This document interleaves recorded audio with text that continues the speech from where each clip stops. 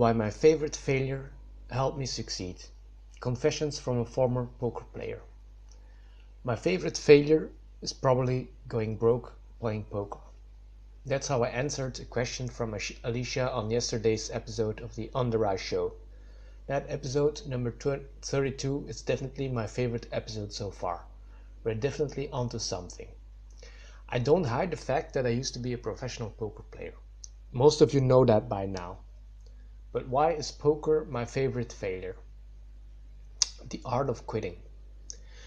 The failure part is easy enough to explain. Because I went broke playing poker. In the end, I just wasn't good enough to be a profitable player. Especially when the poker boom died out and the easy money was gone.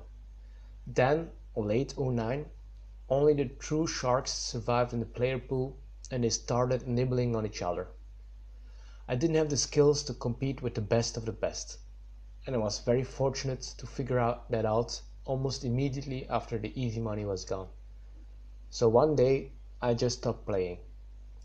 Some of my poker friends tried to pull me back in, but I had made my decision.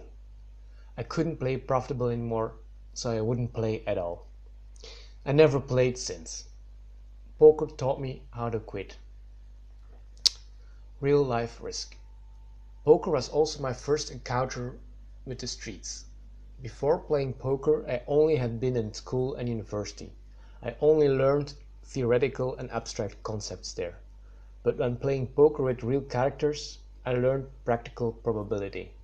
I had to calculate my risk and reward in real time with real money on the line. I had my own skin in the game. That kind of decision making is unheard of in university. The only way to learn is by doing. That's why I'm good at sniffing out the downside and the upside of any project. It's why I'm an excellent trader now. I'm not the best at calculating theoretical probabilities, but nobody needs those anyway. They're esoteric. The only thing what matters is how much you stand to win versus how much you stand to lose. Upside versus downside. Poker taught me how to trade. The most valuable skill. But poker taught me something even more valuable. I spent countless of hours watching all kinds of people telling stories and bluffing and being excited or scared. I definitely had my 10,000 hours of exposure to an amazing range of human emotions. That turned me into a human lie detector. It's a skill I use all the time now. Even worse, there are times that I wish I could turn it off, especially when talking to friends or family. Being a bit more naive would especially help.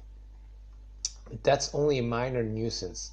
Being a human lie detector is an awesome skill to have, especially when everybody starts figuring it out, because nobody dares to bluff me now.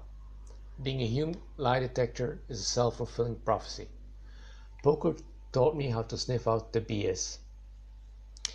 I failed more than I succeeded in my life, but playing poker was probably my favorite failure of them all. It gave me some awesome skills to have, skills you can't learn at university. Although I wouldn't recommend you to start playing poker now, you should definitely embrace chaos from now on. Few thrive on chaos, only the hero does. You shouldn't be afraid of failure. If anything, you should probably try to fail more. If you're not failing enough, you're not trying enough. Success is one favorite failure away.